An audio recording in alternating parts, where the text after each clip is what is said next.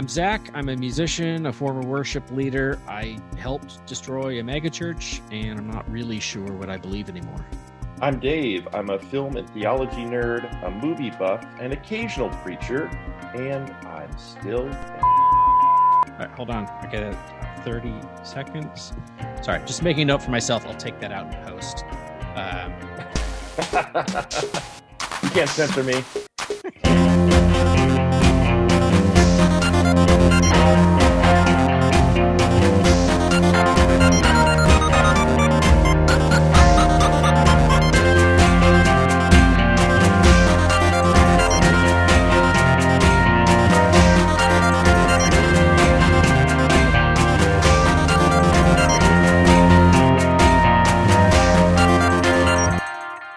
Veterans of Culture Wars is a podcast where we talk about the beliefs, history, culture, and personal stories from evangelical Christianity. We welcome you to the podcast whether you are a believer or not. Zach, we have a good show today. We are going to be talking with an author, a blogger, a math teacher, and a mom. And we're gonna cover some topics. Four tonight. people? We're talking to four people today, Dave? All in one. That's going to really stress the bandwidth of my Zoom here. I don't know how we're going to accomplish that. How is it possible to talk to all four of those people for one episode, Dave? Explain this now. With our extremely high-tech equipment here at the BCW Hall, I think we can pull it off. So okay. We'll see how it goes. We're going to cover some topics. We're going to talk about suffering and pain and grief and how to walk through that. We're going to talk about an article that actually was just published today, the date that we're recording this, June 16th, about kind of Christian manhood and womanhood. We wanted to bring that up as we just read that today, fresh off the presses. But let's go ahead and introduce our guest. She, as I mentioned, is an author. She wrote the book Companions in Suffering, Comfort for Times of Loss and Loneliness. And she has a forthcoming book next January called I Forgive You, Finding Peace and Moving Forward When Life Really Hurts. Welcome to our show, Wendy Alsup.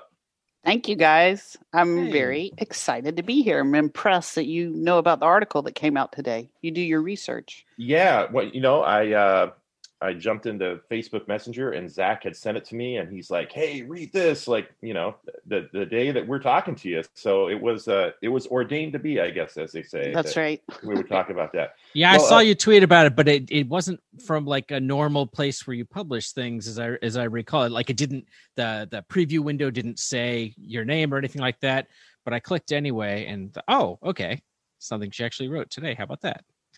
Yeah, Modern Reformation, they had seen a Twitter thread I did on this idea of the farmer versus the warrior as the Christic manhood, and invited me. So there's some folks who are interested in this discussion, I think. Yeah, well, you mentioned in the article Dr. Krista DeMay and Jesus and John Wayne, and of course that book's been out, I think, for about a year now, and has especially been blowing up. I think it made the New York Times bestseller list actually maybe today or last week or whatever. So wow. A lot of people talking about that topic for sure. But to start us out here, we had her on the show a few months ago. If you didn't know, good, lovely woman. It was really, really great talking to her. Yes, she is. Yeah, she's fantastic. Now, to start us off here, I know you used to live in the Seattle area with Zach and I live in the greater Seattle area. And because of life circumstances, you moved back to South Carolina. And I read this in your book, Companions in Suffering. You moved back to your family farm. And that really struck me personally because I'm a person that I'm so attached to spaces. And I have this thing in my mind that if I could go back to my childhood house, which I literally lived for the same house the first 18 years of my life, like high school, when I left, I was done. But, and I wonder what it would be like to walk in that house just with all the memories and everything that space meant to me. What was that like for you from Seattle and going back to this space that has been in your family and maybe reliving some of those memories, making new ones? How's that been going for you? Well, it was interesting for me because it was my grandmother's house, the house my mom was raised in, and my dad farmed this farm most of my life. However, we lived in town, and we lived about 10, 12 minutes away, and Daddy would come over here every day, but I didn't. So I would come over on occasion.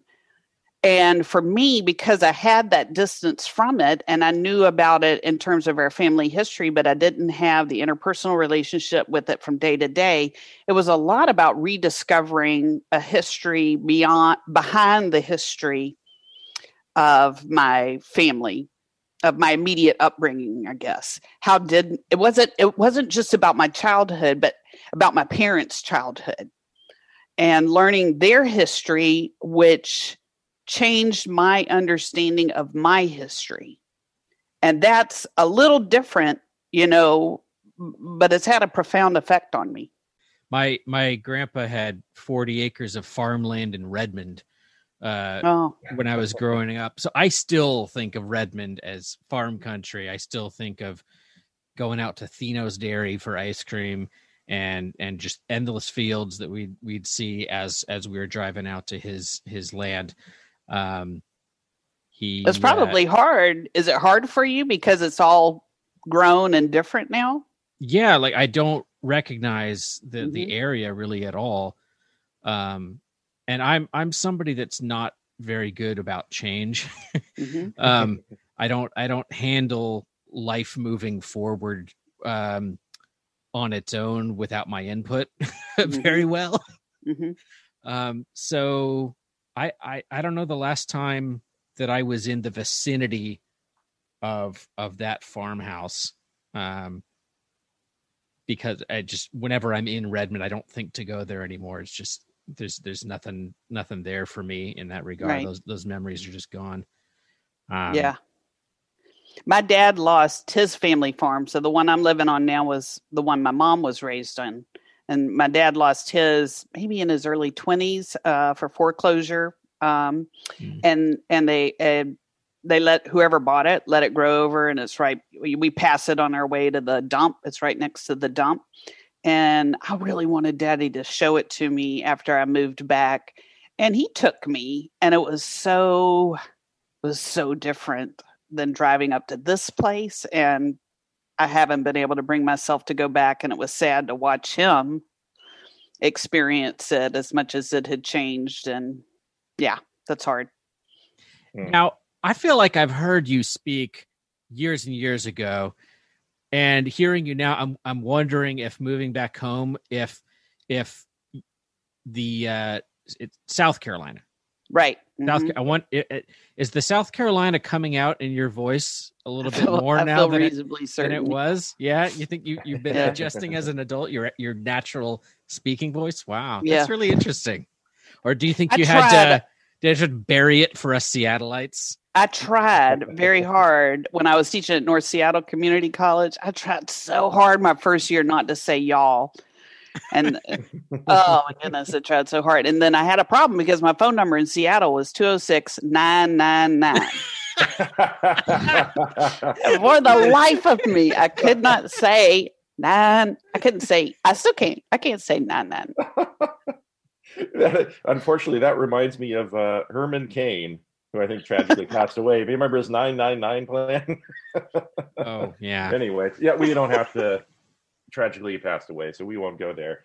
But Wendy, what's your story with evangelicalism and faith? You're like me. You're an evangelical Christian. You are published by InterVarsity Press with your companions in suffering, and I'm assuming your forthcoming book as well. My forthcoming book is with the Good Book Company. Oh, cool. Okay. Yeah. Very cool. But what's your journey with faith generally, as much as you want to share, and how do you think about your Christianity right now in our times? Yeah, I came to Christ at a pretty young age. My parents were saved in adulthood. They grew up in the church, but they didn't really have an experience with Christ until adulthood. And so in their lives, their change was real, and they were faithful to take us to church. They had a lot of their own struggles. They married very young. They had a lot of their own struggles. And I had a lot of internal wrestling with life in general that caused me to my own sincere faith in youth. And so then I also had a lot of experience in Jesus and John Wayne type churches. And before I got to Mars Hill, I had been around the block a couple times. And so my Mars Hill experience was very tragic and sad, but it didn't destroy my faith. I've always felt, I've hated it for folks that came to the faith at Mars Hill, like their first experience of church, their first pastor. Right. And they had no foundation before that. But thankfully, I had been around the block enough to know pride and that faith can persevere through someone's pride. It wasn't the first time I'd had those kind of circumstances. So I persevered through that. But it really informed a lot of how I've thought post Mars Hill, which is I just have a real strong passion for it. Sometimes I point out what's wrong. But what I really want to do, I don't mind letting other people point out what's wrong. I want to point people to what's right. Like, yeah, you're right. That wasn't how it's supposed to be. But let's find what it was supposed to be. And I've had really great experiences with elders and pastors. The vast majority of elders and pastors in my life have been humble men who loved me sincerely and sincerely wanted the good for my life and to shepherd me. Rarely have they been flamboyant. Rarely have they been popular, but I had this one pastor who was really flamboyant and popular, and he really had a lot of sin pride problems. But for the vast majority of my life, I've had good shepherds, and my burden so much has been to be a bridge so that folks that have only had this Jesus and John Wayne type of experience will know that there is something else out there. So another book, you didn't talk about it, but one that I've been really passionate about is the Bible Good for Women? Mm. And because coming out of Mars Hill, so burdened for how Scripture was misused against women to support Mark's misogyny, his mom issues. Mark has just deep-rooted issues with women. That's interesting. Anger problems. I don't recall hearing him ever talk about his mother. I recall him talking about general, like, extended family. There's messiness, and his folks moved to get away from something, whatever may have been occurring. But he talked a lot about, my dad was a union drywaller. He hung drywall for 30 years till he literally broke his back. But I don't recall him talking about his mom or her impact in his life, like, ever. He let a little bit out in Real Marriage.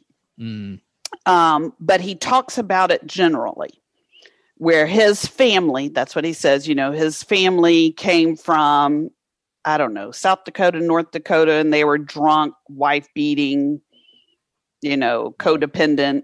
You can connect some dots there, and I'll leave it for others to connect the dots. I think Mark has a problem with women, really? And it's rooted somewhere. I don't mean to be sarcastic, but yeah, that's a really interesting thing. I'd never pondered his relationship with his mother at all. And his father. I think that a lot of the stories he told us anonymously, like he walked up, and saw some man beating up a kid and stood and broke up the fight between the dad and the kid. Well, I think a lot of these are more serious stories than what, if Mark's family was the drunk folks with men beating their wives, I think he has a very troubled background. Yeah. And that's for some therapist, I think, or I think he needs pastoral help. Yeah. Well, pastoral help and probably therapy. And this article that you published today on in Modern Reformation that we hinted at, you talk about Mars Hill and you talk about how women had retreats and men have advances. Right. And we brought that up on the show before, but then you went through and you're talking about the character of Jesus and let's just talk about that. The character of Jesus and kind of even passages in the Bible. I mean, there's some warrior stuff in the Bible, but you're also talking about how men and women, at least in the Genesis account, are supposed to be gardeners and taking care of the earth, and they're naming animals, which evokes some kind of, close connection to what's going on in the world and in creation. And you want to talk a little bit about this article that you published today? Absolutely, because I need my own detox from what is wrong with the world, and I too need to focus on what God has called us toward. But that's why I love that scene in The Lord of the Rings where Galadriel gives Sam the gift. I talked about it in the article, and she gives all of them these beautiful gifts of armor and daggers, and he's disappointed because he got the seed. But what she gave him was more important, because what she gave him was for life after the war. The war was not the end point. We're not a standing army. God called us to cultivate. And this is the language of Scripture from Genesis 1 and 2 to the new heaven and new earth. Dwell in the land and cultivate faithfulness. They that sow in tears will reap in joy. We were created to tend the ground, to build, to plant, to steward. And these metaphors were led toward harvest. The farming metaphors go through the whole of Scripture and are the goal. Any warrior, the armor of God, is to withstand Satan so that we can guard the fields and tend the fields. But there's no value to the warrior imagery if it is not to steward the resources that we're tending and growing and planting and harvesting. There's so many interesting ways to go through that. The warrior versus farmer analogies. I mean, thinking of the effect on the family of these, somebody who's focused on farming, their wife, their children, they generally are working together and have tasks for the family farm together to make things work and build their life and help each other out. And you think of a warrior, going off, doing their fighting, leaving their wife to handle the kids as best they can, and then coming home when they're done killing people, bringing with them all the baggage of all of that, right, PTSD or whatever, and not really, I mean, not to denigrate the military here, I'm not saying, but just thinking about the family dynamic of a family centered around a warrior. Also, there's not a lot of collateral damage in farming. Right. I mean, you could talk about, historically in America, the farming industry being propped up by slave labor and all that, but that's getting too far afield. No pun intended. Now, even the discussion of slavery, and I think about it on our farm. Our farm wasn't came about after slavery, but we had folks that lived on our farmland that did not benefit the same way from the farmland that those who owned the land did. And you can really trace that to the fall. Misuse of the land and the misuse of the people God created to steward the land, and forcing someone to steward something where you did not actually give them part of the harvest, and how that's actually all that's wrong with the world. That's all that's wrong with farming, not what God intended it to be. So I think you can have even the negative discussions in terms of the fall, the weeds. The farm is a metaphor for all that's right and all that's wrong. Sure. Our battle with weeds. Because you could write a whole book on just weeds. Yeah, I mean, what's the end goal with all the farming you're doing? Like what allowed for slavery to occur was when ultimately farming was the system by which people could profit the most. And so ultimately the farm is the vehicle for accumulating vast amounts of wealth by using unpaid labor and treating people as possessions. Then that's naturally where you're going to get to when that's legal. But when the goal of the farming is to do your job well and tend after the land, have it last generation after generation, not destroying the crops with, short-term ideas with what you're planting and how you're taking care of the soil. Having something to have your children, help cultivate and then take over as they grow up and are able to do that. It's just much more positive way of looking at that, I guess. So David noted at the beginning of your article, you talked about the men's advance versus retreat thing. And I went to one of the men's advances. What did I describe it accurately? Yeah. And I think I only went to one. But I was never an ultimate fighting guy or whatever, but you mentioning that makes sense. Conversations about sex and UFC fights is what the weekend would entail, is how you talked about it. And he said perhaps the men did spend some quiet time in prayer and Bible study, but if they did, no one talked about that aspect of the men's advance when they got home.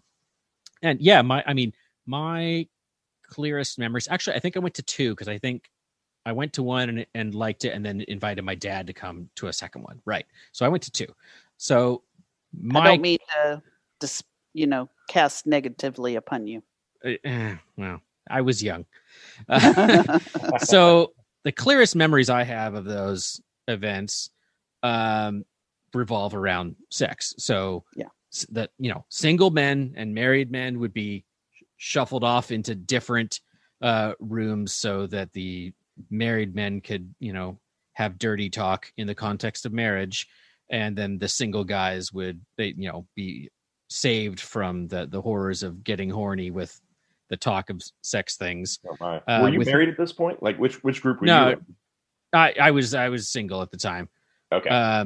You didn't want us getting all worked up with no proper outlet, because at that advance, Mark let us know that masturbation is a gay act because there's no woman there with you.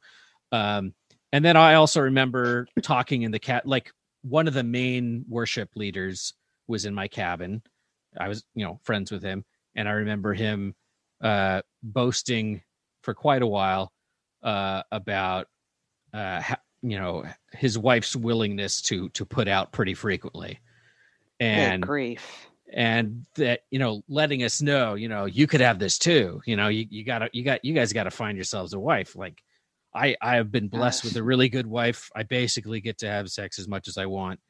I don't recall Proverbs 31 getting mentioned a single time. That's always like, my wife can't hear that anymore. Proverbs 31. It's just like, I don't want to hear that anymore. Mm-hmm.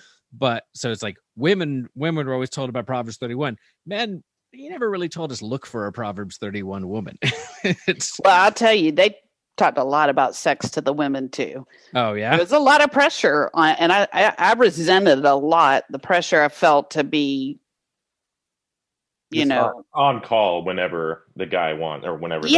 And I remember to engage in those conversations as you were tasked with leading the women there. So I was just kind of wondering, because essentially when Mark was only with men, he felt free to be more to the point and crasser and cruder and all that. And not to say you should have known better and shouldn't have supported that. But I'm just wondering if at the time, if you were privy to the sorts of, next level misogyny that he was willing to spout at events like that. And did you feel left out by the male-centric focus there, or was your role in leading women something that you found fulfilling enough to want to keep doing it for a while? Yeah, here, this is going to be my jaded view of how I was used at Mars Hill, but I think I was the token female deaconess, deacon of theology and training. And I was left alone a lot. And I always had good guys that were my supervising elders. Bill Clem was Gary Shavy. good guys that were my personal supervising elder. And Mark kind of left me alone because he didn't think I was going to teach women not to submit to their husbands, I guess is the bottom line. I was pretty conservative.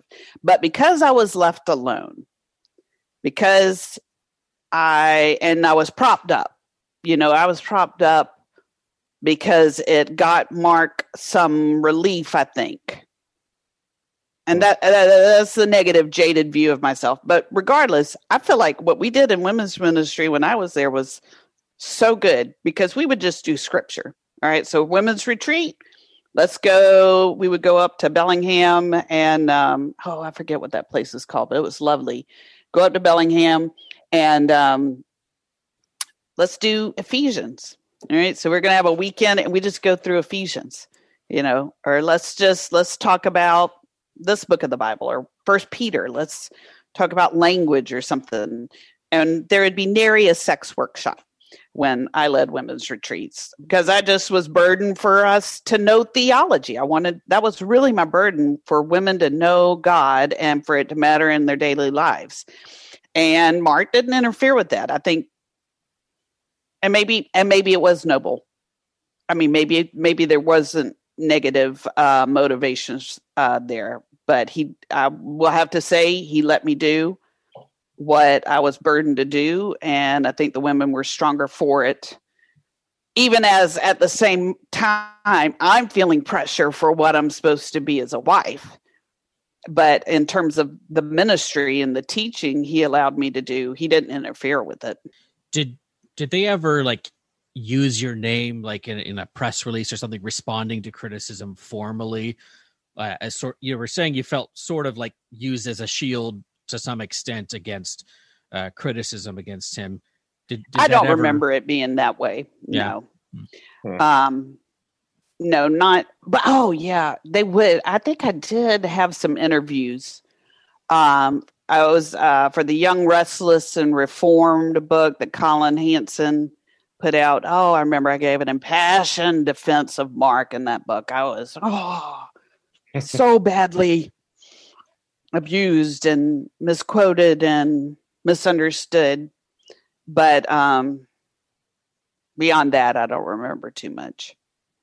I was going through the Wayback Machine, looking at the archive of the old MarsHill.fm site recently, with the Midrash forums and all that, and it had stuff going back to about 2000. And I remember some of the earliest pages I was seeing here's an article by Wendy on something, something for the ladies to read or whatever. I don't think they at the time said it so condescendingly, but you were the woman writing stuff for a female audience at the church really early in the church's life.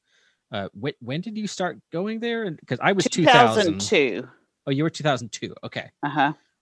And and I had a question. You said earlier that your parents were converted as adults. Were they already parents? Yeah. And so how old were you? And do you have older siblings? I have older siblings, and I'm not sure how old I was. But I think, maybe 5 or 6. Okay. So you had some experience of being parented outside of that belief system before they brought it in. Yeah, they still went to church, but because everybody in the South goes to church. Sure. Whether you believe in Jesus or not.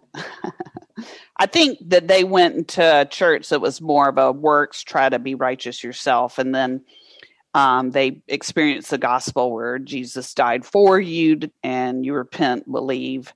And then they switched to an independent Baptist church and became much more conservative in their beliefs. But I do think that the change was real. I think the change was real in them. That's great. At the end of this article, which I thought this was just beautiful, kind of circling back around to this modern Reformation piece, you quote, I think this is a quote, "Onward, Christian farmer, rebuilding after war. The fields are strewn with shrapnel, but call to us for more. Their depths hold precious nutrients our people deeply need.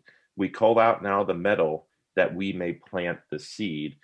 And this beautiful, I mean, that a farmer is not just planting a garden, but sometimes transforming something, the destruction from war, the metal, the stuff that was choking out, potential beauty, flowers, bushes, or crops, whatever is going to pop up.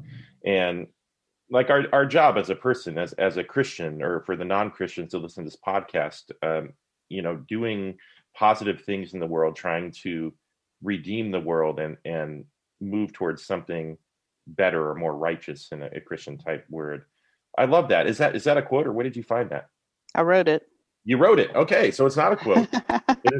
It's not a quote from something else. A direct quote from Wendy. Yeah, that's really beautiful. It wasn't Martin Luther's first draft. So Wendy Alsutt's first draft. There you go.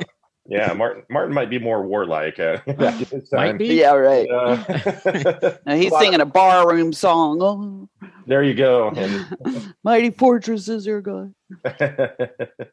Oh, right. Yeah, that's okay. Did he write Onward Christian Soldiers? I was confusing.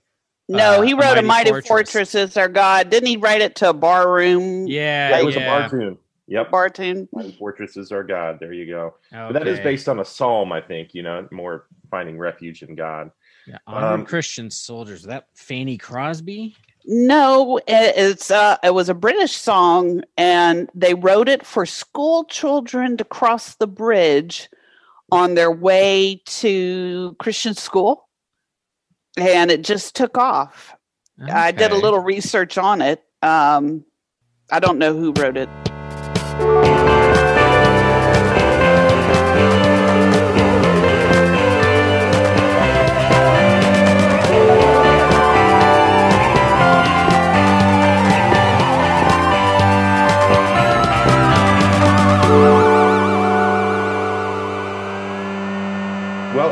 To transition to your book, Companions in Suffering, which I think is just such a great book. I have read most of it, not all of it. I do want to finish it, but what strikes me is it's very theological, not in a academic way. It's in a way that anybody can understand. But you have such deep thoughts about God and the Bible in this book, but you're also talking about the reality of just really going through intense suffering, physical, emotional, even spiritual suffering. And I think it's very different from other, Christian books that I've read that I think are well-intentioned, but you often find are just, pulling Bible verses out of context, or not really dealing with, what it's like to really go through something that is just so horrifically painful. That you're wrestling with God's love and God's care, and you being God's child.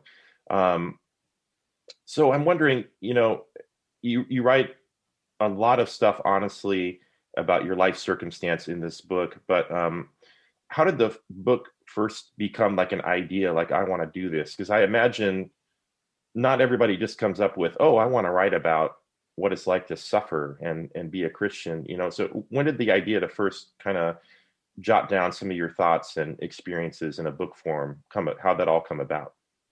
Well, it started almost as a stream of consciousness on my blog, just as I was going through, what for me, I had a divorce I didn't want, funneled me kind of down to this life on the farm. I didn't want to move to the farm, didn't want to leave my life in Seattle.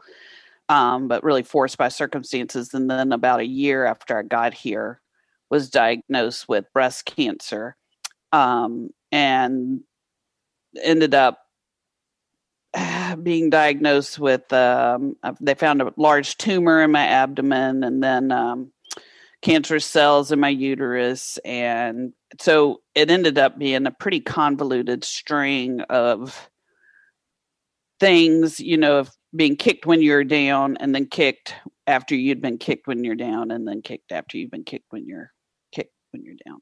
And for me, it was just what was I doing to survive?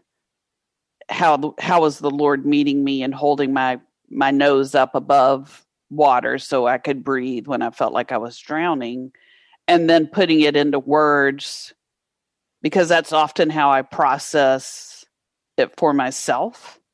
Mm-hmm. I wish that I learned things for myself and then taught them to other people, but 9 times out of 10, I am writing about what I'm learning as I'm learning it.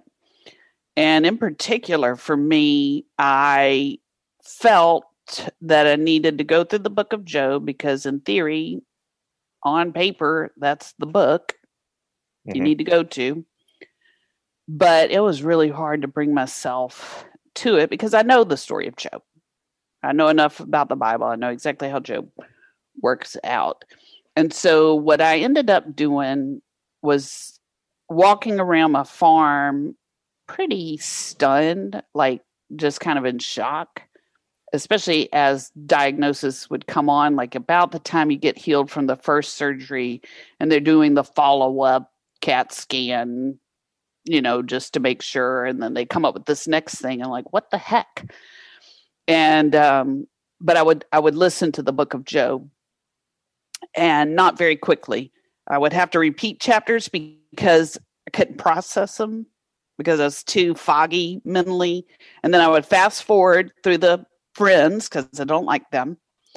But Job's words, just listening to his lament over and over again, I just thought, oh, Lord, thank you so much that someone's saying what I feel, because I feel like I'm about to lose my faith.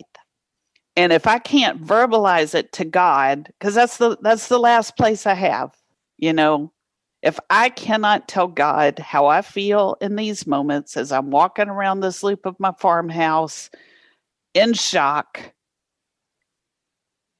unable to take calls. Like I have my pastor from Seattle called me. He's like, wow, this is really shaking my faith. I'm like, well, that's not really helpful. Okay. I'm sorry, your faith is shaking good. But when and I had multiple friends tell me that every time I would get the next diagnosis, they were struggling too. And so it's not like I had a lot of people I could go to in the moment for encouragement. And God was the last place I could go to. But the words I needed to say to God, I didn't feel like a good Christian should say. As a Christian, do you think that evangelicals have a good grasp of the language to articulate the ideas of suffering?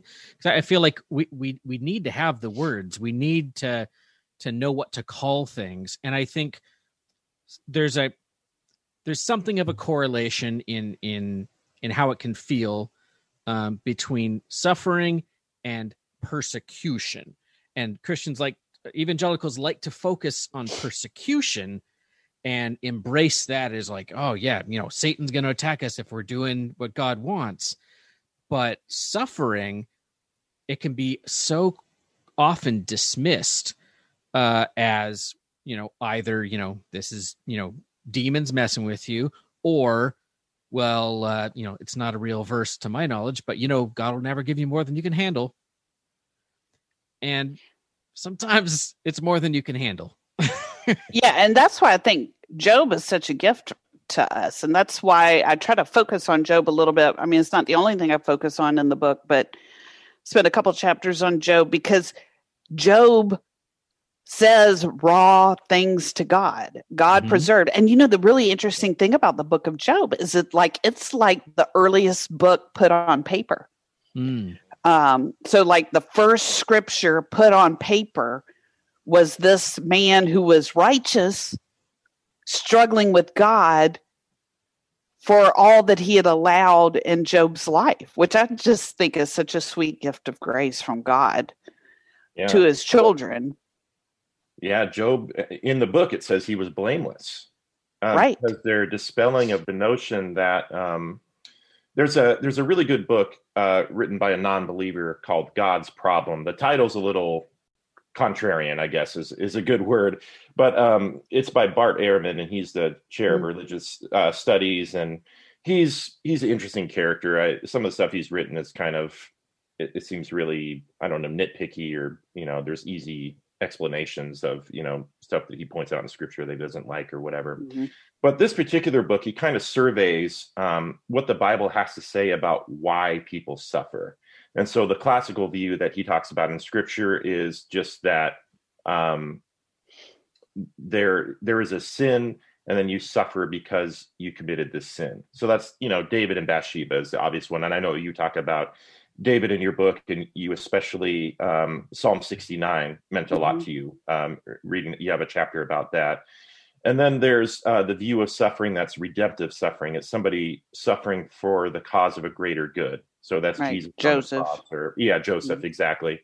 And then there's also suffering, which I think if I remember right, don't quote me on this, I think he kind of portrays this as like a contradiction in the Bible, but it's really not. It's just the Bible just saying, here's a bunch of reasons why we might suffer, right? Mm-hmm. But he comes to, Job and Ecclesiastes, especially when he argues, there's no discernible reason why someone would suffer. And that's that coming back around to Job. That's what it's about. We get that picture at the beginning of Job where Satan and God are having this weird discussion. Mm-hmm. But from Job's perspective, he doesn't know that. Right. He has everything taken away from him. And there's no reason why he's suffering. Like, to him, it just seems senseless, right? It's senseless on his part. It's sweet that God allows us to see something bigger that's going on so that we can perceive perhaps our own suffering has some bigger meaning. But I really think that is a gift of the book of Job. But to me, the big gift of the book of Job was language for me to use when I distrusted my own words. And Job's language is so raw. It's like he has this moment where he's basically like, leave me alone, God, and maybe I can carve out for myself a little piece before I die and go to Sheol. It's like that kind of raw. And I had believed in God a long time, and I didn't want to tell God, leave me alone. But I felt like that. God, leave me alone. And so when Job said it, and I saw it in the scriptures in God's preserved word for us, and I saw how God responded to Job despite these words, I just felt like it was a companion to me. It was like someone holding my hand, God holding my hand through scripture, through Job, to say it, Wendy. Say it. Say what you're feeling right now. And so that's really how the book came about. And that's the sweet gift of scripture to us. And like you said, Zach, it's not the scripture we focus on, but it's the scripture God gave us. And I think he gave it to us for a reason. And when we're at that place, we need to be able to say, God, leave me alone, and use a verse of scripture from a man that God said was righteous, and know that God wants us to come to him with it, not turn away from him with that feeling. I feel like it was probably a mistake for the story of Job to be turned into one of the canon, half dozen Sunday school stories for little kids. It's like right up there with Noah's Ark. And I feel like I've sat through so many sermons that really minimized the trauma that Job had, specifically by wrapping it up with, and God gave him back everything. He got new kids. He got, a new family and all this. Like, yeah, his whole family still died. And those were people that meant something deep to him. Like, yeah, I don't like, hooray. If my children died, I wouldn't be okay with it if I got new kids. And in the book of Job, at the end, people are still coming to him even after his fortunes have been restored, and like in mourning. He's still mourning. Like sure. there's this verse, I forget exactly how it's worded. They're still coming to him in lament and mourning, and it's not all rejoicing at the end. But that's what I'm saying. This is my passion, is the Bible is a lot better than we think it is. God has given us a lot more in Scripture than, your average megachurch pastor is going to preach on Sundays. A lot of these stories are not, wrap it up with a nice, neat little bow. I mean, it's the messy complexity of life, right? Kind of situations. Yep. Did you ever see the Robert Duvall film, The Apostle? No, I didn't. So it's been a long time since I've seen it. I have it sitting upstairs on a shelf from the library. I meant to rewatch it. It was a small film he wrote and directed, the mid 90s. So he plays a small town preacher that he commits an act of violence that results in him leaving town and assuming a new identity. He actually kills the youth pastor because I think he was having a adulterous affair with his wife or something. Right. This happens in the first 20 minutes or something of the movie. But it doesn't mean that he has any less of a real faith and real relationship with God. He's got some issues, but there's multiple scenes of him out loud arguing and yelling at God. And seeing that movie, I tied it back to Job, and it made me obviously he got himself in this situation, whereas Job was a righteous man that didn't deserve any of that to happen. But I learned something from watching that. You can get mad and articulate things, and prayer doesn't just have to be this solemn, I'm on my knees in front of my bed with my hands folded in front of my face and thinking of the most flowery language I can think of, to just recite poems to God every night. Right. But he was, actively working out a lot of difficult feelings and frustrations that he had with God and letting God know exactly how he felt. And there's something really, really moving about that. I'd never seen a depiction of anything like that. And really it sounds like what Job was trying to do, or what Job did. Yeah. And if you are someone like me, which I have a pretty sensitive conscience, and I'm not one much to yell at anybody except my kids. I really needed the language. I mean, I needed to see a verse. And then the moment I could see a verse with a righteous man who was commended by God, I don't know, the dam broke. And I could finally let out the depth of despair I felt, but at the same time feel like I had not been left as an orphan by God to figure this out on my own. Like God was leading me to the very language I needed to wrestle with him. Was it a clean break into a different understanding of what language is acceptable, or did you find yourself apologizing to God in your prayers for things you had just said to him? No, I didn't apologize. I just pretty much quoted Job. Job said, "Leave me alone, God." All right. Okay, God. That's how I'm feeling right now. Wow. Understandable. It was a 1-to-1 ratio. This is scripture. My goodness. You also talk about, in this book, you talk about evangelical prosperity theology. And I think if you talk to most evangelicals, there are obviously some in the charismatic and Pentecostal wing that may be into prosperity preachers. But I think a lot of people, at least from the Reformed camp, where you and I, we all come out of there, we would say prosperity theology is just a false gospel. It's wrong. But you took a different tact on it, where you were talking about if evangelical prosperity theology, if I, Dave, live my life in as righteous of a way as I can, if I try to do the right things, I'm a good dad and I'm faithful to my wife, Michelle, and I'm making this checklist of things that I've done right, then I may not say it audibly, but there's something in me that says I have done all these things, so God owes me and easy life. Right.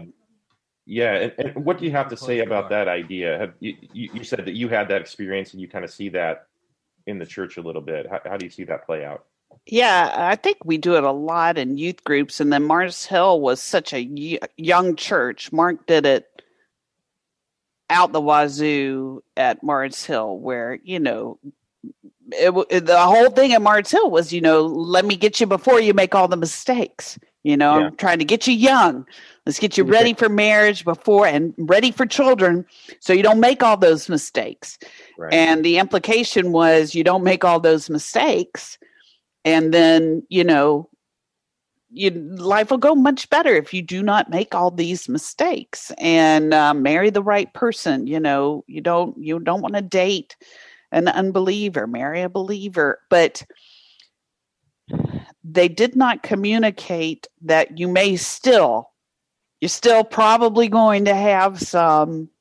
It was just such a communication that we're doing all of these things. We're making all these right choices so we can avoid these downfalls, these obvious shipwrecks down the road. You're heading toward the rocks. Well, don't head toward the rocks.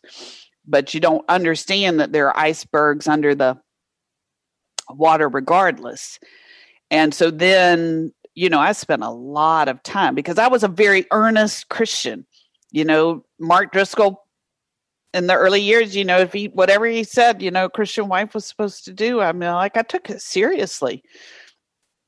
Okay, all right, well, let me pray through that. Let me look at that scripture. Okay, well, then how? I want to, be sure to do this. And then when things don't go, you really it's got to be me. What should I do differently? How should I fix this? And you just can't sustain it. You cannot sustain it if it depends on you that way. And it is a prosperity gospel. It's a more subtle prosperity gospel because we're not necessarily saying it so clearly. But I tell you what, Mark almost did teach a prosperity gospel, the wealth. I think we can all look back and see it right now. He was telling young men, this is the way to wealth, stable family, happy wife, happy kids, happy life, happy homes. You have a lot of men, I don't know if Zach, in your experience, overextending themselves in their 20s, buying houses that they couldn't afford to rent out. They had a financial plan. I bought a house in college while attending Mars Hill. I got dumped, and part of my response to that was to reevaluate my life, and I convinced my parents to refinance their house, loan me money for a down payment for a house that I would pay them back with interest when I sold it. And I remember putting the ad on the board at the Mars Hill, the what was it, 24th and the 24th and 80th building in Ballard, looking for roommates to pay my mortgage. And it was like a picture of me in front of the house. And Mark came by and saw it and said, "Yeah, you know what that is? That's a wife magnet." Of course he said that to you. Yeah. Wow. That is a perfect illustration. Yep. And, buying the house didn't end up destroying me, although good.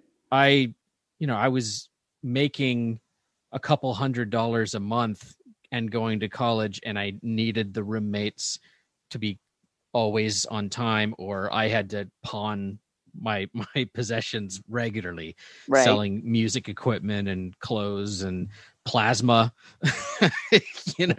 selling all that stuff to make it work, and not getting to spend money on enjoying life in my early 20s because I was focused on building out this legacy. I had big plans of becoming some real estate magnate or whatever. Didn't work out. Didn't go that way. Well, there you go. Your perfect illustration. I mean, I'm glad it worked out for you, that it didn't financially destroy you, but there was was the implication that it was going to work out in a very positive way for you, that you invest in this house and you'll see what Oh, you know? sure. Like I remember at the Men's Advance, they had, I remember like Jamie Munson giving a speech essentially about acquiring real estate and other tips for building wealth and stuff. There was definitely a lot of focus on that. And, that he was focused on bringing in young men who were in a position to start earning a whole lot of money within a few years and thus be tithing a lot of money. So getting them to be loyal to the church before the money rolled in for them, and then really fill the coffers of the church. Yeah. Yep. The prosperity gospel of conservative evangelicals. It's a very real thing. Yep. And more subtle than its more flamboyant cousin out there that's like, God is going to give you a lot of money if you're faithful, a little more subtle of a message. I think I have had a relatively easy life. I've had grandparents that were beloved that passed away, but I feel like I've been spared a lot of deep grief and pain, so far in my life, even being 41. Probably, a recent thing that happened to Michelle and I, in the last couple of years is between my daughter who's 7 and my son who's 4, we had a miscarriage that was very, very early on in the pregnancy. And that was super, super painful because it happens and you go through all those thoughts, or at least I did, that before my son was born, are we going to be able to have another kid? Because we wanted another kid. And so there was a lot of fear and a lot of grief walking through that. But and that pain was real. And for people who have gone through that is very, very real. And Michelle and I know lots of people who have had that tragic experience. But, overall, I still think my life has been pretty easy. And at the beginning of the book, you talk about, you go to church events and everybody seems happy and like their lives are together. So I'm wondering, what's the best thing that someone in my position that maybe has had an easy go of it these last 40 years, how can we best help someone that's just in a real state of suffering and pain and grief, just from circumstances completely out of their control? I had a friend in her early 30s that was kind of similar to that. She and I would talk and she's like, I haven't really had a particularly, she couldn't really think of a really tragic or hard, faith-shaking kind of experience. But she was such a good friend to me through mine. And one of the main things she did was just listen and not feel threatened. So sometimes people who haven't maybe had as many of those types of experiences, I think some folks because I think I was like this, can feel threatened by someone else's suffering because you don't want it in your life. And so if you can almost be fearful that, not that it's going to rub off on you, but it just makes you consider things that you don't want to consider necessarily. But she didn't respond to me at all like that. She would listen and ask clarifying questions and not really give advice, although she had a strong faith and would encourage me in the faith and maybe pray with me. But she would just listen and try to understand and be honest if she didn't understand. And I just found the fact that she was willing to show up and walk with me and listen. And if she didn't have advice, that was okay. I didn't need advice. Honestly, if she didn't have advice, that's really great. I don't need advice. I need someone that's not threatened by the place where my faith is right now. And so I think probably one of the best things you can offer is just a listening ear with a faith that's not going to be shaken because someone else's faith is right now. Yeah. Not messages of, hey, God's got this. Or cherry picking. No matter what happens, God's still on the throne. Yeah. People can be really well-meaning, but it comes across as dismissive. And I think some people use those phrases just to get out of the conversation. That's right. Yes. They just don't want to deal with it.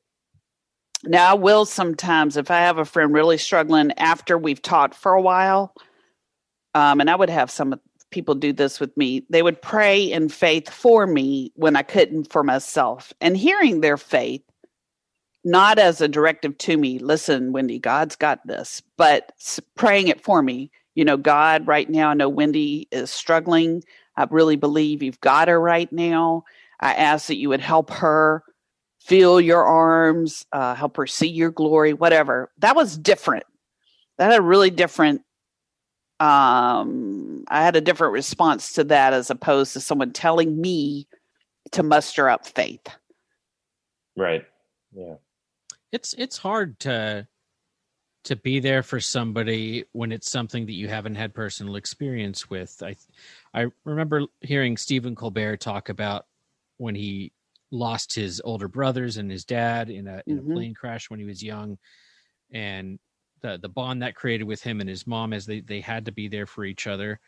And it was a conversation with Anderson Cooper, who had lost his brother to suicide, I believe. No, his mother, wasn't it? Or was it his brother?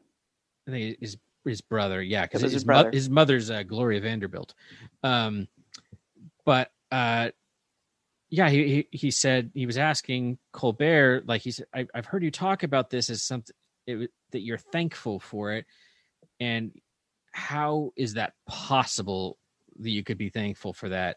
And Colbert said, well, if I could change anything in my life, it would be to undo that. But having gone through that gave me a superpower of empathy, of I have the ability to understand others going through deep loss and grief and meet them where they are. And I know that before my dad died a couple of years ago, I hadn't experienced any deep loss and grief of a direct like person in my life. I'd had the ambiguous loss of community and all that with, leaving the extended Mars Hill family and all that after that being like all of my 20s. But before personally experiencing that, I know that I was probably of very little help to other people going through it. Yeah, me too. And I do feel like I got a little bit of that superpower that Colbert has, that I have the words a little bit more now, the language for understanding other folks that are experiencing that. Right. And I feel like I can be useful, and it feels good to know that I've exercised those empathy muscles against my will. That I'm a little bit more ready to be there for others than I was beforehand. Well, Wendy, before we let you go, thank you so much for coming on our podcast. Do you want to give us a little bit about your book that's coming out early next year in January, I Forgive You? Maybe just why forgiveness is important for people to think about right now? Yeah, I'm burdened about this. I think that there's a lot of discussion right now around reconciliation, and it's fraught with problems because we're not precise with our words. So we don't really distinguish between forgiveness and reconciliation. And so we have a lot of, I think, abuse survivors that are resistant to the phrasing forgiveness or reconciliation. And also where I'm living, race relations are a big issue. And there's a lot of negative reactions between both whites and blacks around here, depending on which word you're emphasizing. Repair. Boy, a lot of folks don't like the word repair. They don't mind reconcile. They like forgiveness and reconciliation, but they don't really like repair. Then others, want to talk about repair, but forgiveness is, it's a harder word, and they don't want pressure to forgive or reconcile. And I just really think it's valuable for us to think about the words separately and how they work together toward reconciliation, but that each of them are different. Confession is different than forgiveness. repentance and confession, recognizing you're wrong. Repairing is different than confession. And all of these are different than forgiveness, and they're different than reconciliation. And until we're precise with our wording, I think we harm each other sometimes in these discussions, and we get angry and frustrated, and we talk past each other because we're using the same words to mean different things. So I hope that the discussion, I found a lot of help from Desmond Tutu's The Book of Forgiving. Really good book. He and I disagree on some things theologically, but he had some really good words that I thought were very scriptural in how he approached the whole idea of reconciliation. And he's very adamant on recognizing the wrong. You got to name accurately what happened. And the difference in forgiveness that just allows you to release the person that harmed you versus forgiveness that is toward the path of reconciliation. Those are really two very different things, but both of them are forgiveness. But right. where that forgiveness ends, really depends on some other things in that process. So we look at all of that and use the life of Joseph to kind of help us navigate that. Nice. Yeah, and just what I'm hearing is I can forgive somebody who's wronged me as far as not wanting to be mired in bitterness or having it steal the way I'm living my life. I can forgive, but I can still call for change, repentance, and justice of those same people who have done me wrong, or anybody can. And there can be distinctions between those things. Yeah, and justice is different than revenge. Mm-hmm. So, precision with our words matters. You can release someone from their hold over your mind, and you can hope for their repentance. You hope that they will change, that they will repent, and also pursue justice that keeps them from harming someone else the way they harmed you. Those are all reasonable things to hold together. Yeah, my sister-in-law posted a quote from Mark Driscoll on Instagram like a month or two ago. Wise words from him, lots of hashtags.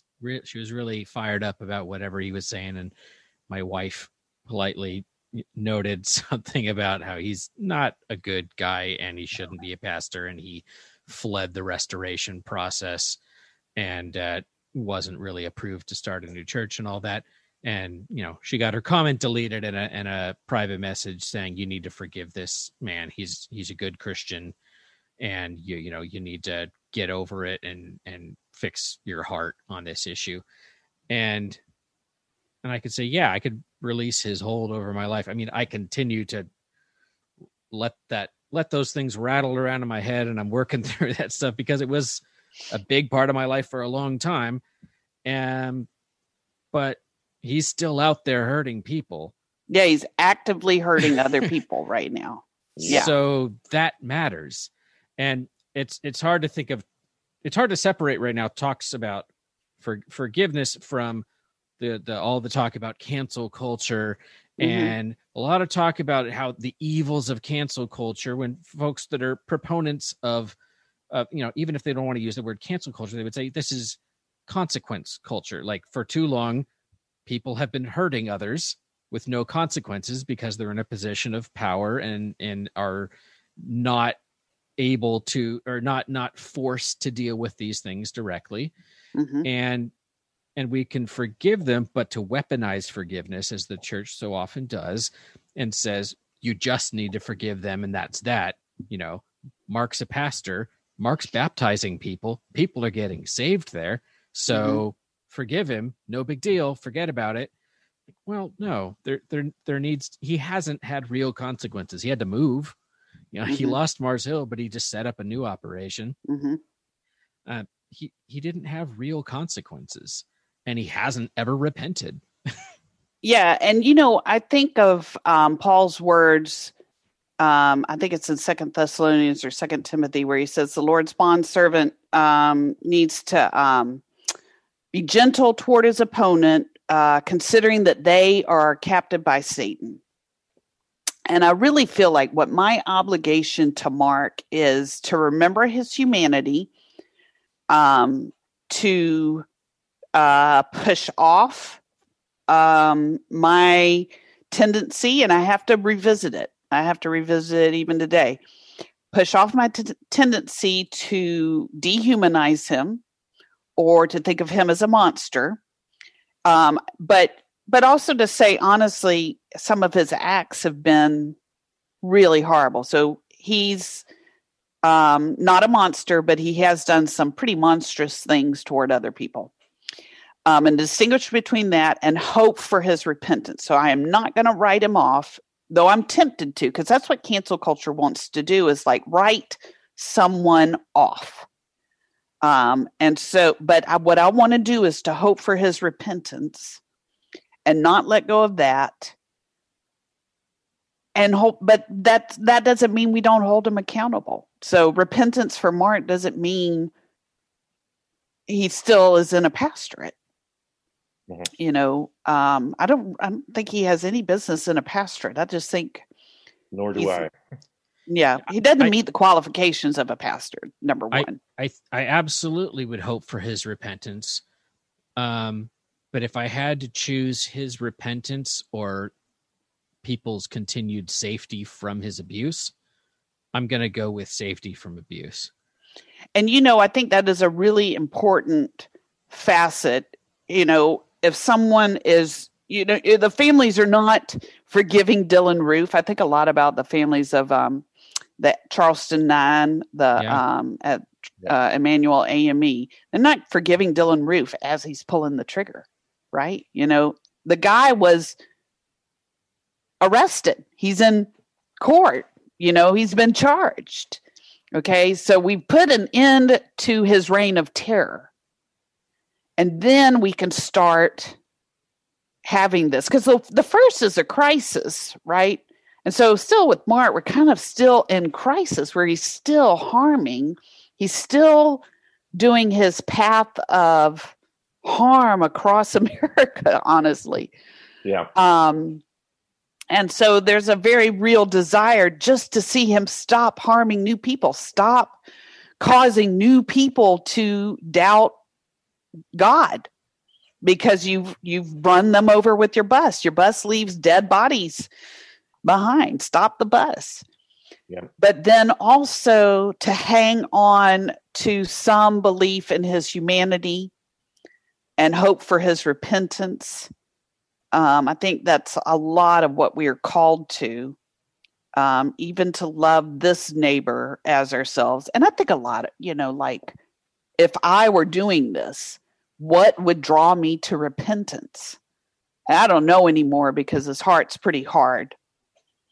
It's hard, but I try to discipline myself to think that way and ask those types of questions, because what Desmond Tutu talks about is that, they're still our jailers. They're still occupying this place in our head.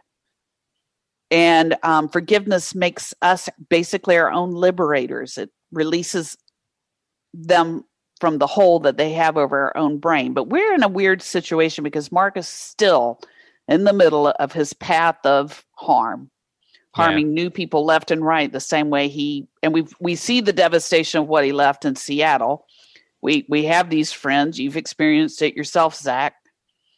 So it definitely creates a complicated perspective. It is like, it'd be better for my mental health if I could just eternal sunshine those 9 years away. But I feel a responsibility to warn people that are in his line of fire, that are in the way of the bus. And for those that aren't aware, the metaphor here, back at Mars Hill, Mark once said that there's a pile of dead bodies behind the Mars Hill bus, and by God's grace, it'll be a mountain by the time we're done. And I in reading your article from today, if we could call it back to that, I thought about that, because farming doesn't often lead to mass casualty. Right.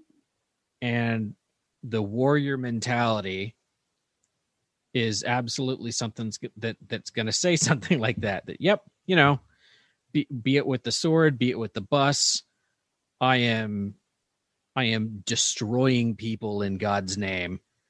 I am killing mountains of people by God's grace, and hopefully I get to keep doing that for the rest of my life. And so I'm here saying, I got hit by the bus, but I'm still around. Please get out of the way of the bus and somebody stop this bus. Yeah. And I feel like my ministry is coming back after him and calling out the shrapnel. Yep. And saying, no, look, here's some seeds of scripture. God's better than this. And let's tend these tender fields and tender shoots, and may the sun shine on them, and may we harvest fruit despite the fact that the bus just ran through the field. If we could really quick, with the farming metaphor, I remember you writing a really interesting piece with a new understanding about the root of bitterness. Oh, yeah. Mm-hmm. As I recall, it was like, I'd always thought of it being this way, don't let the root of bitterness grow. Everybody talking about this root of bitterness, but there was some it's the insight that you had. The offender is the root of bitterness. The whole problem, we think the root of bitterness is like the feelings of the one who's been experienced the bitter root. But Mark is the bitter root. We're the ones who've had to experience his bitterness. So the better perspective is you root out the bitter root, and because it's defiling many. Right. So, if someone lectures you on not being bitter at Mark, you're like, but he's the root, we're just tasting what he has put out. And so he's the one defiling many. And if you're a warrior, you got a sword, you cut the root, but it keeps on growing. If you're a farmer, you pull the root out, you get it out of your soil. Don't let it ruin your crops, right? Right. Or you spray cancer causing Roundup on it. Yeah. Well, Wendy, it was so great to meet you, and thank you so much for your time and being on our show. If people want to get in contact with you, where's the best place they can follow you around on social media or whatever?